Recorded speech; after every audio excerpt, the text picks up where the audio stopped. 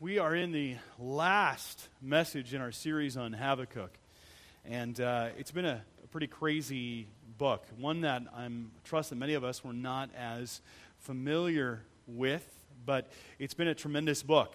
And as we've gone through it, we come now to the very end of it, where Habakkuk, the prophet, he was having a hard time trying to digest everything that God had revealed to him and how he was to trust in God. And there's times that God reveals things to us or brings us to places in our life where we have a hard time trusting in him. We want things to happen. We want to control our destiny. We want to be the captains of our own soul. We want to determine our fate. That's what we want to do. We want control. And it's like the story, and I'm sure that you've heard it, of the man who had been visiting a canyon, and he'd actually fallen right off the edge of it, and he gripped onto a branch, and he was holding on for dear life, and there was no one else around. No one knew his plight, and he just looks up to the heavens as he's clenching the branch, and he says, "God, if you are there, help me now, please." And then he hears a voice that says, "I am here. I need you to let go. Let go." And then the guy thought for a second, put his head down, looked at the ground below, looked up at heaven again, and goes, "Is there anybody else there?" See, that's, I think, many of us are like. Many of us, God calls us to trust, but we don't want to do what he's asking us to do. That's the reality of our life situations, whether that's in our jobs, whether that's with our spouses, whether that's with our children, whether that's in our finances. Whatever situation we face, we have a very hard time trusting in God. We're great trusting when the crowds are big and everyone's singing God's praises and they sound like us and we have these great feelings, but it's very hard when we feel alone, when life is tough, when the bank account is getting close to zero, and when we're wondering about the pressures and how we're going to pay this bill and how we're going to interact with these people and how we're going to do this and that. And that's where faith becomes very, very hard. But that's exactly the place where God wants us to trust in him, because that's where faith is really born. Faith might be taught in the normal circumstances in which we find ourselves, but faith is fortified and forged and fortified during the times when life is toughest. And that's exactly what God is calling us to. And so today, we have to ask ourselves that. How much are we trusting in God? For whatever circumstance in which we find ourselves. And again, we saw with Habakkuk, he was having to trust after God had showed him all of these things that were going to happen. And if you remember the story, and we've gone through this the past several weeks, and you might be new to this series, maybe just stepping in, but let me just give you a quick recap before we go any further, is Habakkuk is a prophet, considered a minor prophet. Minor not because of his status, but because of the size of his book. He is speaking on behalf of his people, Judah, who had rebelled. These were God's people, and they had rebelled against God, and God finally couldn't take it any longer, was so frustrated that he was bringing discipline. And bringing discipline, he was bringing it in a pretty severe way. He was bringing the hated Chaldeans, or the Babylonians, to basically fight and war against Israel so that Israel would wake up, or Judah, would wake up to the reality of their condition before God. And it was a very troubling thing for Habakkuk to receive, to understand that, God, how could you do this? I mean, okay, we needed discipline, but this is pretty bad. I mean, this is awful. How could you use these guys? These guys are worse than we are. And God says, I'm going to discipline them, and I'm going to bring them back to myself. But in the process, you have to understand that I'm also going to bring this to the Chaldeans in my time. And then he responds in prayer and worship. He doesn't run away from God. He doesn't shake his fist at God, question God. His faith drives him to seek to understand God and what God had revealed. And it's an incredible faith, one that I think most of us don't have. If we are very honest with ourselves, I think we have a very hard time when God brings us to a place that we don't believe we should be. We shake our fist at God, we run away, we turn or stop our ears. But here is a man of incredible faith that is running to God and praying and asking God for insight and faith to be strengthened to go through this trial. And what trial are you facing? What trial, what struggle are you going through right now? You know what it is. I don't know what it is. What are you facing right now? What issue? Something might be in your married relationship. It might be in your job. It might be a health issue. And you're saying, God, I don't know how I'm going to get through this. And God is saying, I'm here. let go, trust in me, and wait and watch what I do. So today, as we explore this, we're going to see how we can let go. How can we truly trust when times are tough? How can God help fortify our faith? What do we need to do? How do we need to think? What do we need to look at? So that's what we're going to examine today. So before we go any further in this message, let's pray and ask God by His Holy Spirit to speak through His living word to our souls. Let's pray.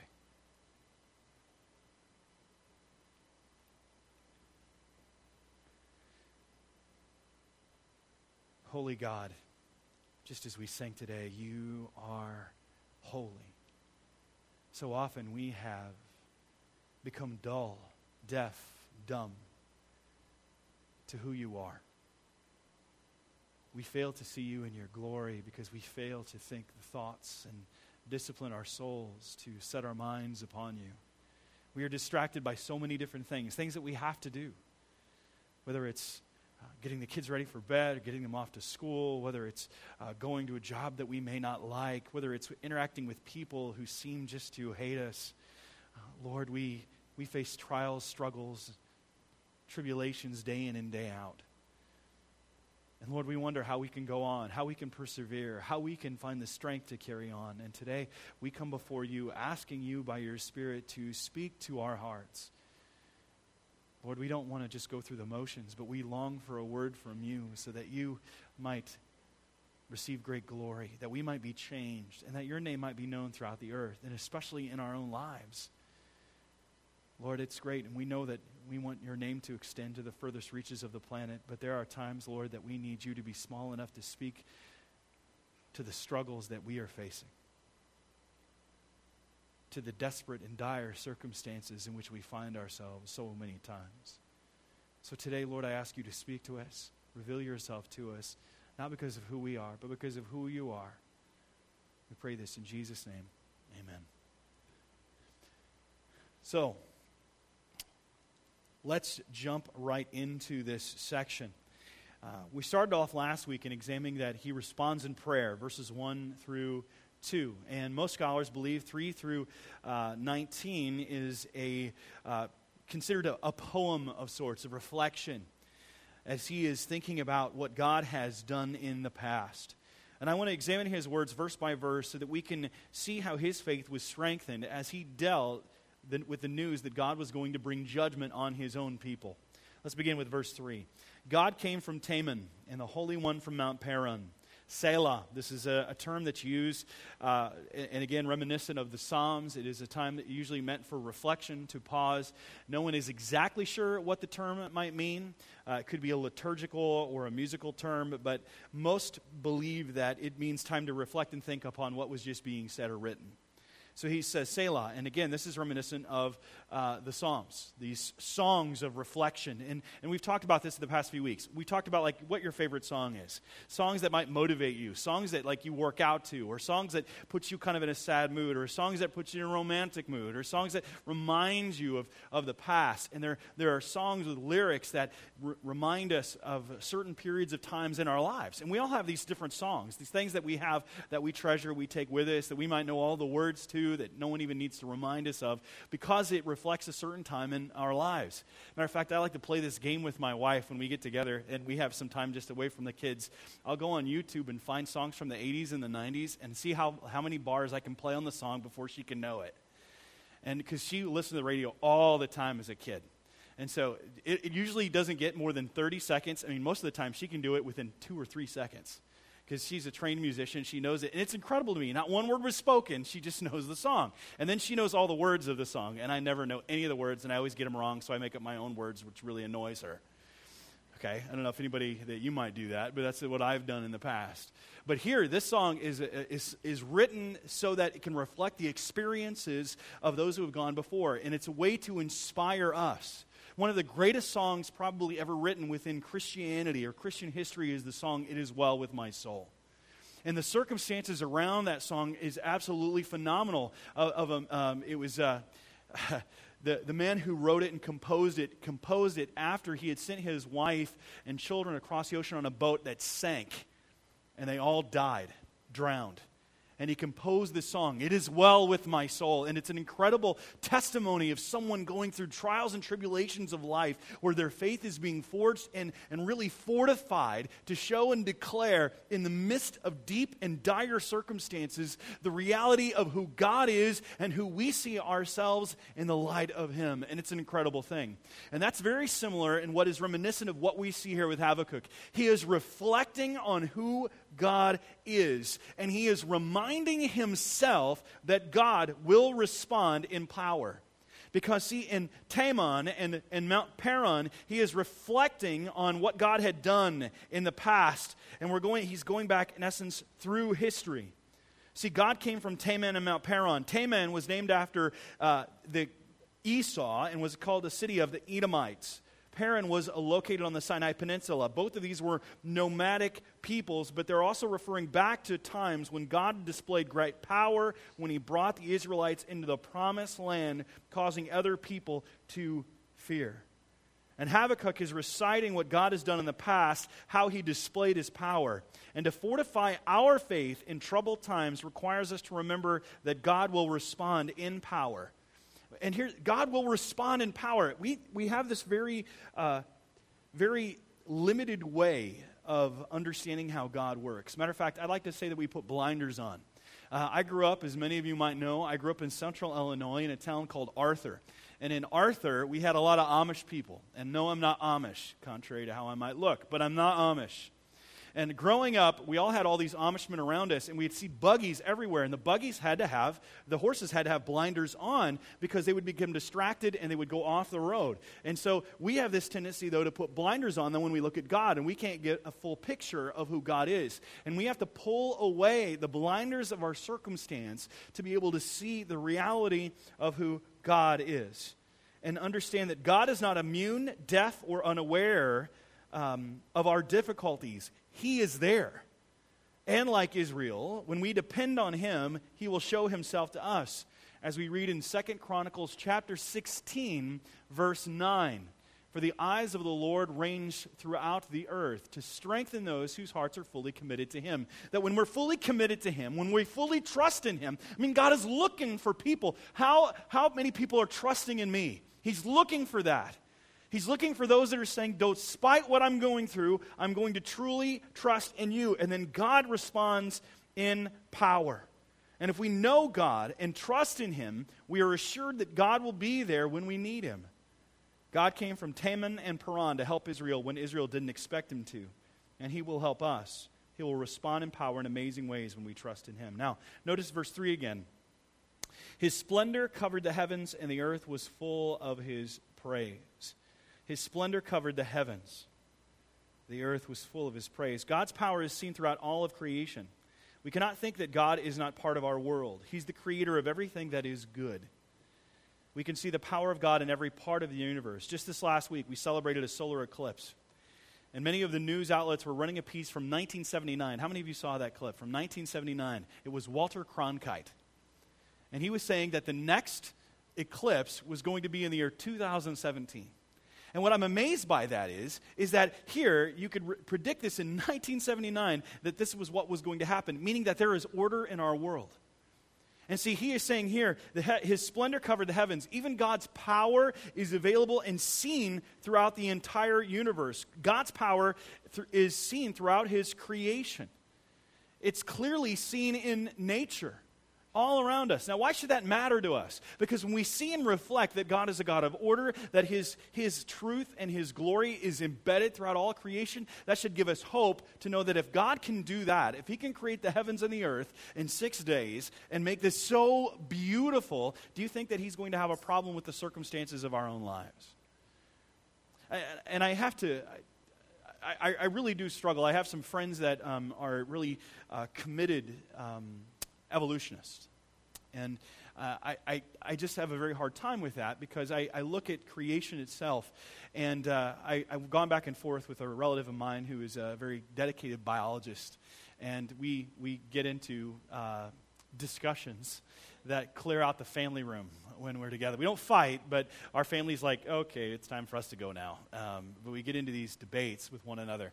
But I've gone back and forth with him, and one of the things that I said is I have a very hard time. First of all, where do we come from if God didn't create us? You say we evolved from a cell. Okay, so we evolved from a cell. So this cell just decides to become something else randomly on its own after a process of 1,000,000 years, comes into an intricate being with eyes, ears, and nose, and can be on a planet then that has a temperature that is sustainable for it to have life, and then can grow food that can live off of on that planet that just randomly happened, and then it can find something like itself but different enough that the two can come together to reproduce, to produce people. I said, I'm sorry, but you have way more faith than I do. I just don't see that. I don't. Maybe this is where I'm coming back, and I believe that God did that. And I clearly see God's design in creation. And so is Habakkuk. He's looking around going, I see God as a God of order, that God is a God of power if I will stop and reflect on it. God's power can be clearly seen through his creation, clearly seen in nature. The Bible says that the heavens declare the glory of God. And that there's enough evidence of God, by the way, in creation alone worthy to condemn a person to hell. Something we don't think about. We don't talk about very often. But the Bible says that. Because I always get the question often, what happens to those people who have not yet heard the name of Jesus? The book of Romans, chapter 1, verse 18 says this. I like to call that verse up. For the wrath of God is revealed from heaven against the ungodliness and unrighteousness of men who by their unrighteousness suppress the truth. For what can be known about God is plain to them, because God has shown it to them. For his invisible attributes, namely his eternal power and divine nature, have been clearly perceived ever since the creation of the world and the things that have been made, so that they are without excuse.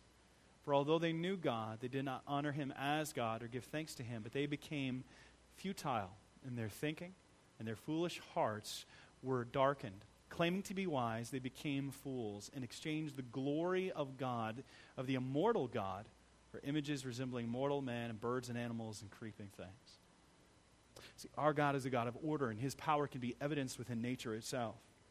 Now, we have a very hard time with that. We're fine with seeing that God is in nature, but where is he within my own life? And that's where we have to go back and see that God's power can be seen all around us if we simply stop and quiet our minds. But it goes further than that. Now look at verse 4. His brightness was like the light. Rays flashed from his hand, and there he veiled his power. I find that fascinating. The word veiled literally is hidden. He hid his power. Why did he hide his power? What makes him want to hide it? That's what blows my mind. See, like the sun, he showed his greatness, but he veiled his power so that it couldn't be seen in all of its fullness. God's power is seen over all of creation, but here we read that God veiled or hid it. For some mysterious reason, God wants us to see him, but from the clues left for us in creation. And we can see that in our own lives. God's power is at work, but it's often concealed in our circumstances. It's God has this tendency, we want I like to say the flashbang, we want the miraculous, but God is often moving pieces to pieces in ways that we may not see the subtle until the subtle moves until right at the end, where we see that God did a miraculous work within our lives. And here it was being concealed within the circumstances what was going on. We don't always see God at work in our tough times, but he is. Consider these examples. He was working Joseph's life when he was sold into slavery, when he was falsely accused of rape and then put into prison. He was at work in Ruth's life after her husband and brother-in-law and father-in-law died, and she then accompanied her mother-in-law to a land that she didn't know. And yet God was orchestrating and bringing the circumstances to its fullness when he brought her into a relationship with Boaz, became the kinsman redeemer, and she became the great-grandmother of King David, or a grandmother of King David. We have instances like Jonah. When Jonah ran away from God and God brought the storm, God brought the fish. He caused the fish to vomit Jonah up on dry ground. He was at work in Daniel's life when he was taken into slavery to serve a pagan king and when he was thrown into the lion's den. He was at work in Esther's life despite the fact that she was placed into a situation where she sacrificed her virtue for a pagan king. He was at work in the life of Mary when she learned that she was pregnant with the Messiah by supernatural means. People scoffed at her and laughed at her, and when her fiancé was talking about ending their engagement once he learned of her pregnancy. God has a way of working in ways that we do not expect. And as soon as we think that God has to operate a certain way and we put our blinders on, he has a backwood teenage girl become the mother of the Messiah.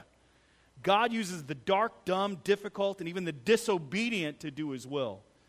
You may not see God working, but he is working, orchestrating circumstances, moving pieces, changing lives, and working behind the scenes.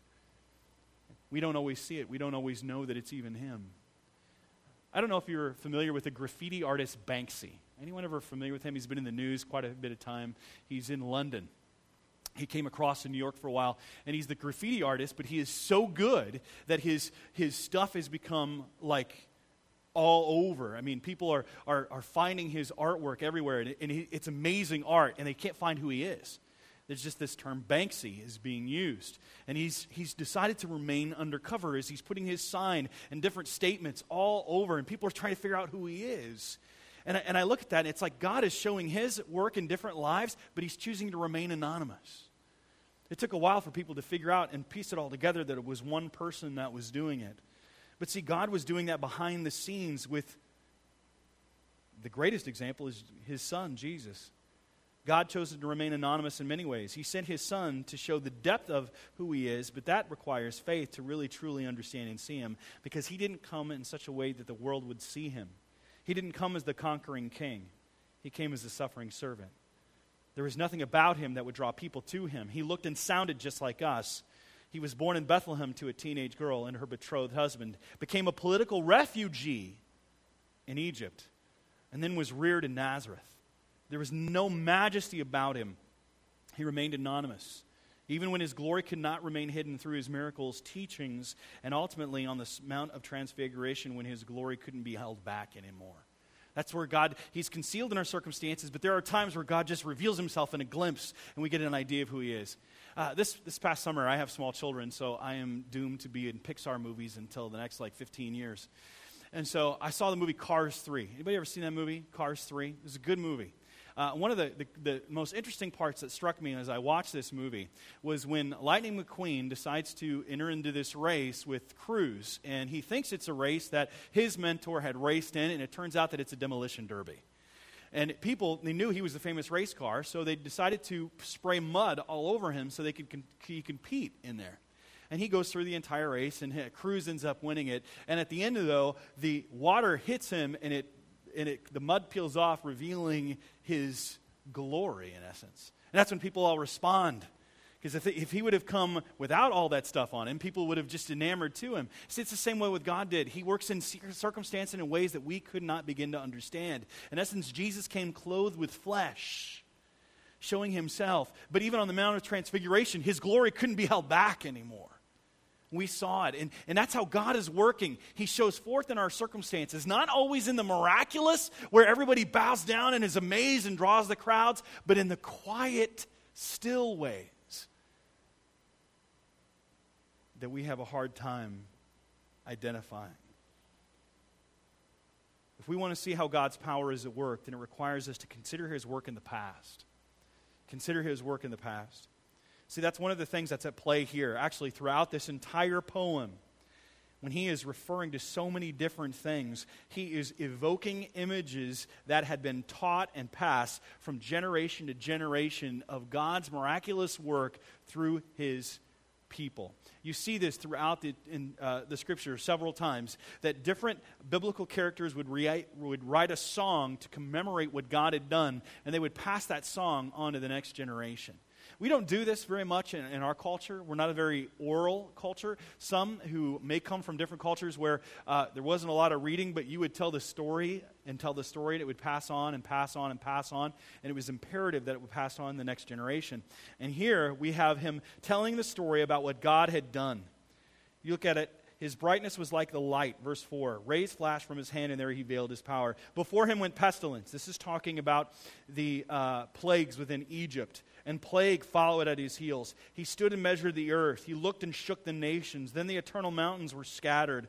The everlasting hills sank low. All of creation, in essence, was going and doing what God wanted it to do, but it was not doing what everyone expected it to do. His were the everlasting ways. He says, I saw the tents of Cushan in affliction, and the curtains of the land of Midian did tremble. Again, these are nomadic peoples, one in the southern part of what is now Egypt, and one in the Sinai Peninsula. And these people are trembling at their seeing what God had done. Was your wrath against the rivers, Lord, causing the rivers to part? And again, they were walking through and then covering back over the army of Pharaoh. Was your anger against the rivers or your indignation against the sea when you rode on your horses, on your chariot of salvation? It's an image invoking God as a warrior. You stripped the sheath from your bow, calling for many arrows. That God is a warrior that is battling on behalf of his people. That's this amazing thing that we see here, that God is battling on behalf of his people, that he cares so much about us. And he is showing that why he is doing this. Habakkuk is doing this because he wants us to have hope. To see that God worked through other people's lives, even when they were disobedient, dumb, and difficult. And that he'll work through your life as well. Even when we're being dumb and difficult and disobedient. I shared several years ago that I did a second seminary. And I was really struggling financially, and then God really miraculously supplied this money. And I looked at a friend of mine, and I said, hey, isn't it great to know that this is God's sign to me that I'm supposed to be here? And he goes, or it could be that you were stupid, and God's just bailing you out. And I'm like, in my head, I'm like, no, that was probably more the right answer.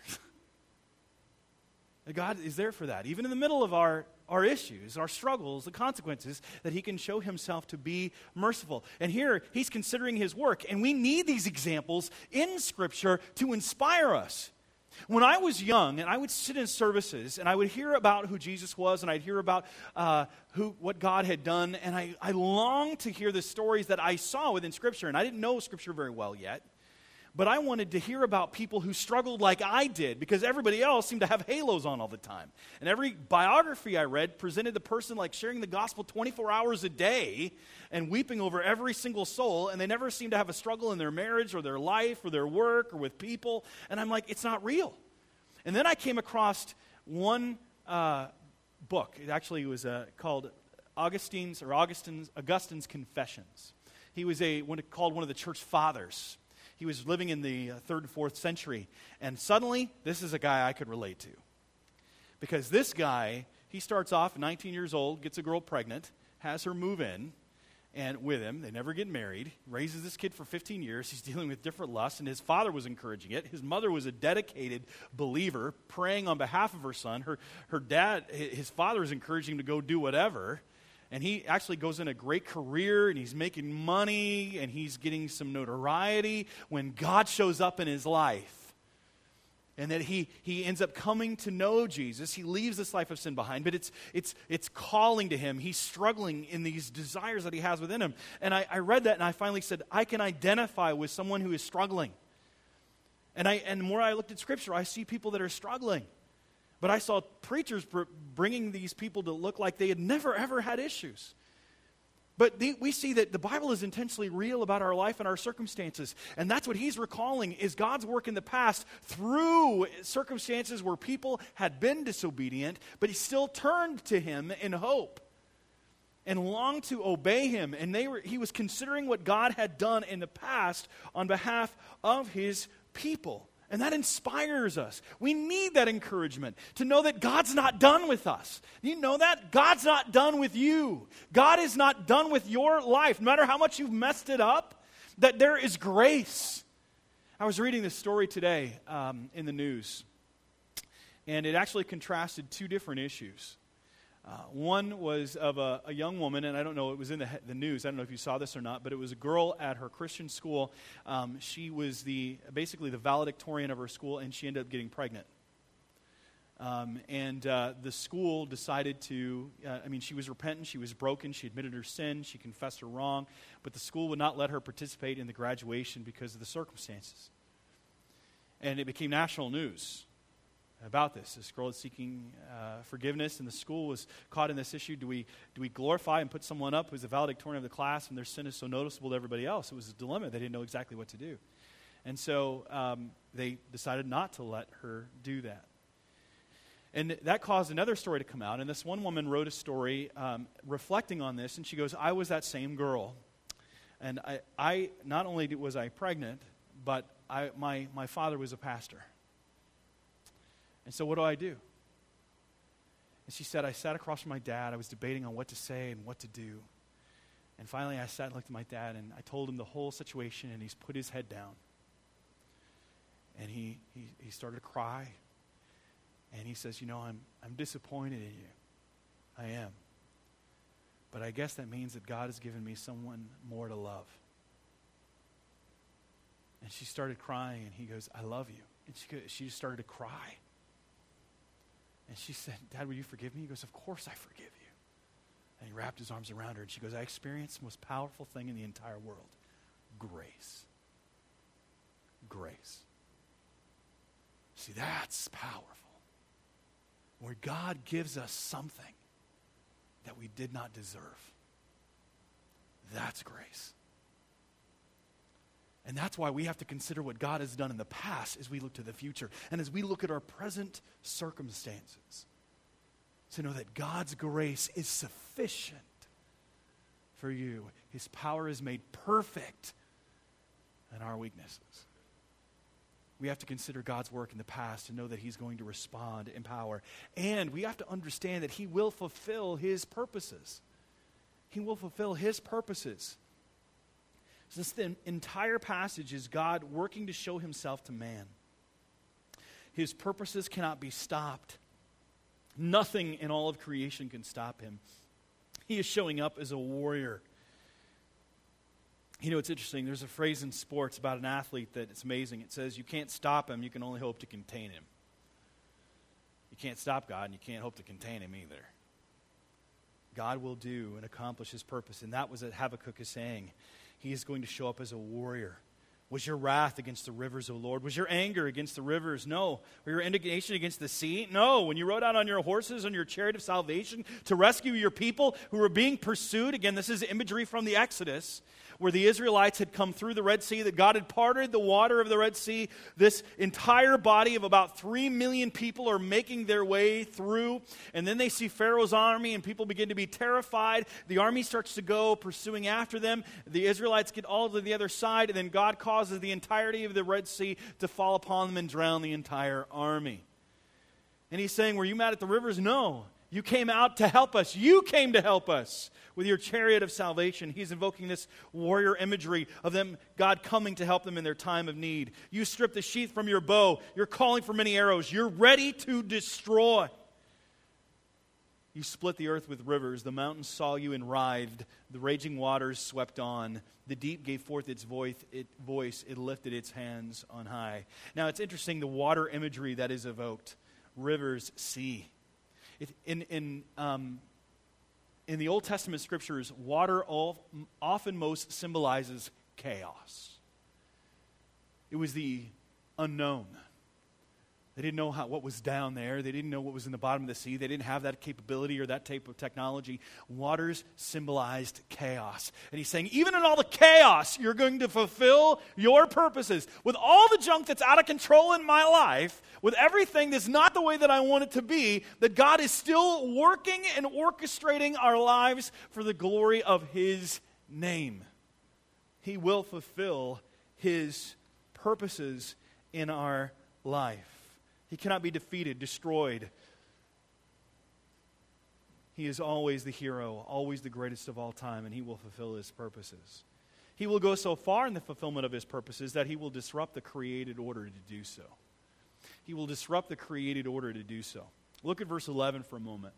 Again, he's evoking imagery from Israel's history. The sun and moon stood still in their place at the light of your arrows as they sped, at the flash of your glittering spear. He's saying that it seems like you're battling on and time hasn't even moved. Time is different to God, by the way.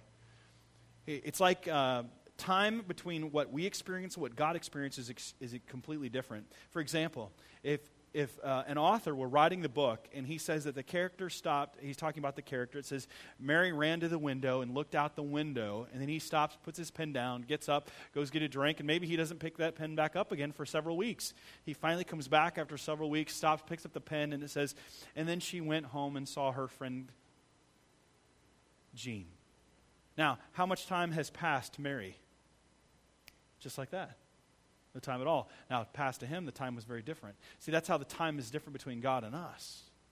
It's a very different thing. He says, even then, as all this stuff was going on, your arrows sped by.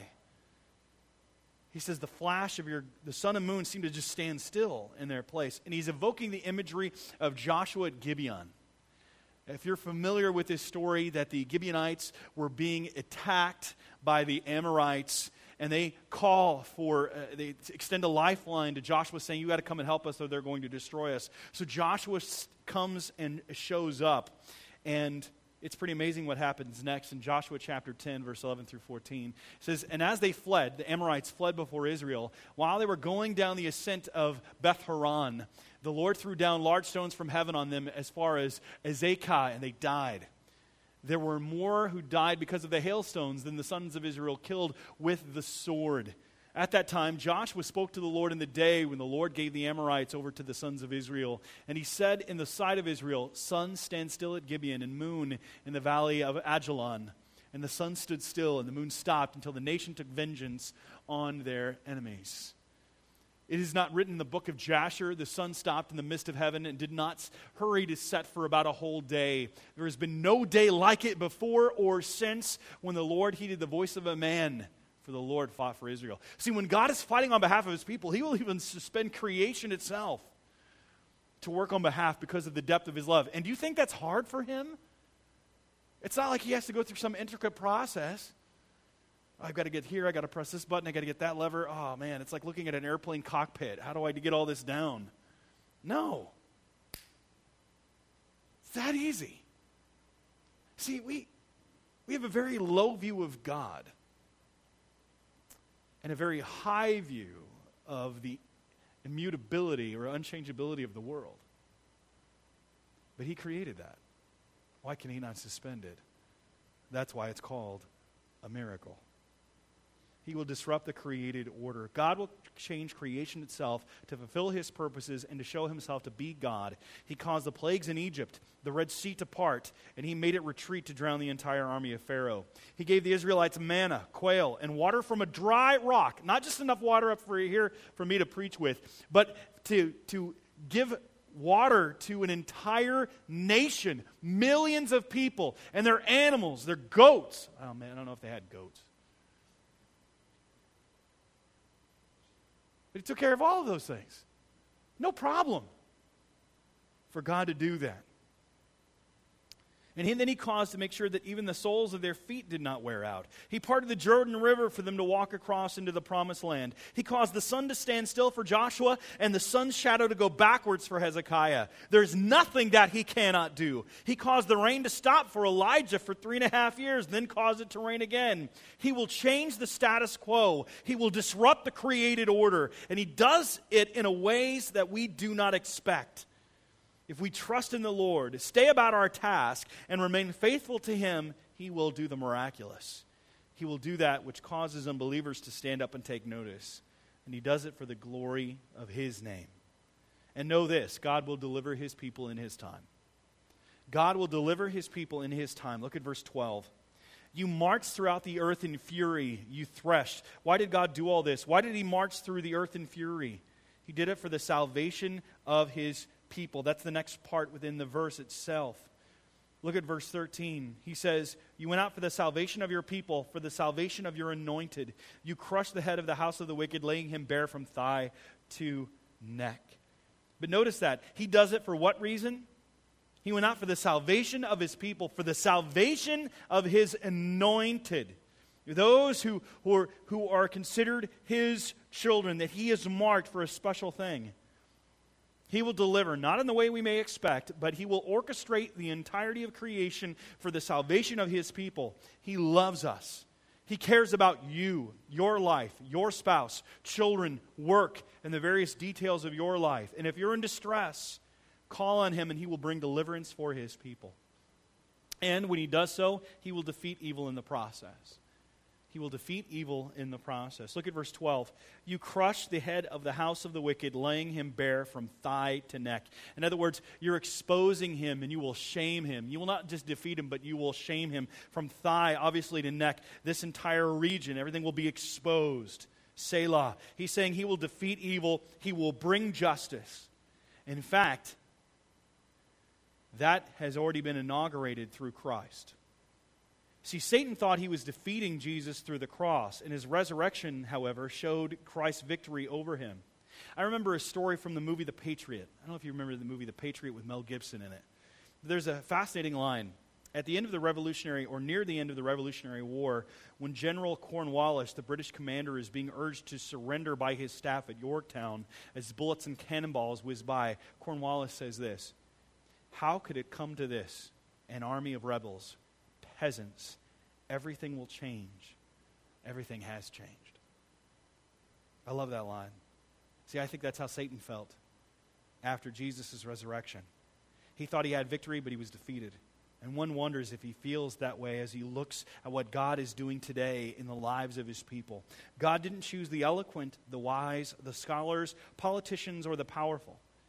And I love this. 1 Corinthians chapter 1, verse 20 through 21. Where is the one who is wise?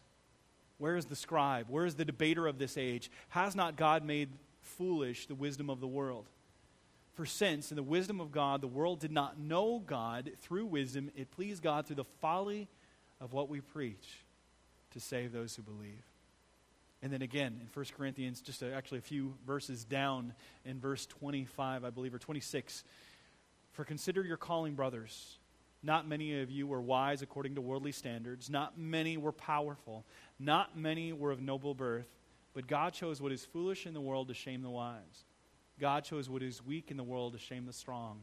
God chose what is low and despised in the world, even things that are not, to bring to nothing things that are, so that no human being might boast in the presence of God. Because of him you are in Christ Jesus, who became to us wisdom from God, righteousness and sanctification and redemption. As it is written, let the one who boasts boast in the Lord. So that's a pretty amazing passage, because it's telling us right there that God will go about defeating evil, not in the political process, not through legislation, not through celebrities endorsing, not through amazing Christian movies or Christian songs or Christian conferences. He does it through everyday people like you and me. That he changed people from the inside out. And that shows the gospel is living when you live the life that God wants you to live.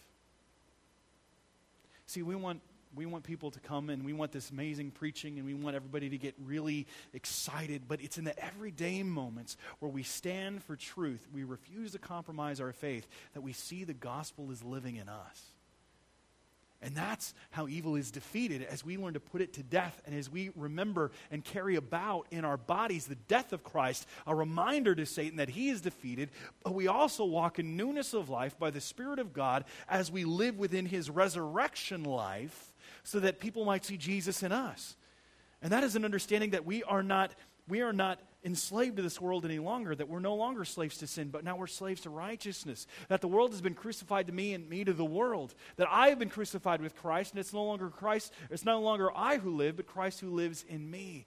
And the life I live by faith in the Son of God who gave himself for me. That's what it's about. And see, evil will be defeated ultimately, and it began to be defeated, really seen in Christ, but the fullness of that defeat will be seen when Christ comes again, and then he judges evil and puts it away for all time. It's not through celebrities or in the political process, not through Hollywood or great programs. It is through the Spirit of God working through people just like us. We show by our lives that evil's been defeated, but we also know that God will bring ultimate deliverance for his people when Jesus comes again to put down all those who have risen up against him. Now, if we are to have God fortify our faith, then we have to understand that all of this requires us to wait patiently. Nothing excites people more by telling them to wait. I know waiting is your favorite thing to do in the entire world. And I can't imagine what he was waiting for. Look at verse 16, the latter part of 16. He says, "Yet I will quietly wait for the day of trouble to come upon people who invade us." Quietly wait for the day of trouble to come upon people who invade us.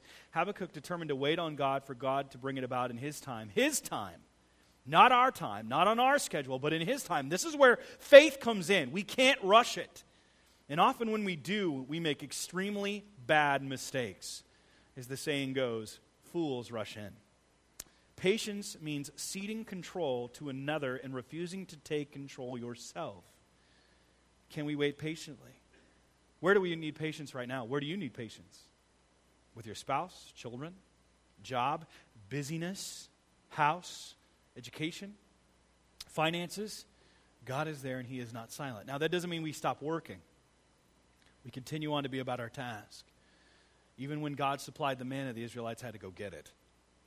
So we have to understand we need to be about our work as we rely on Him. But know that as we wait, it may be painful. Waiting is not easy.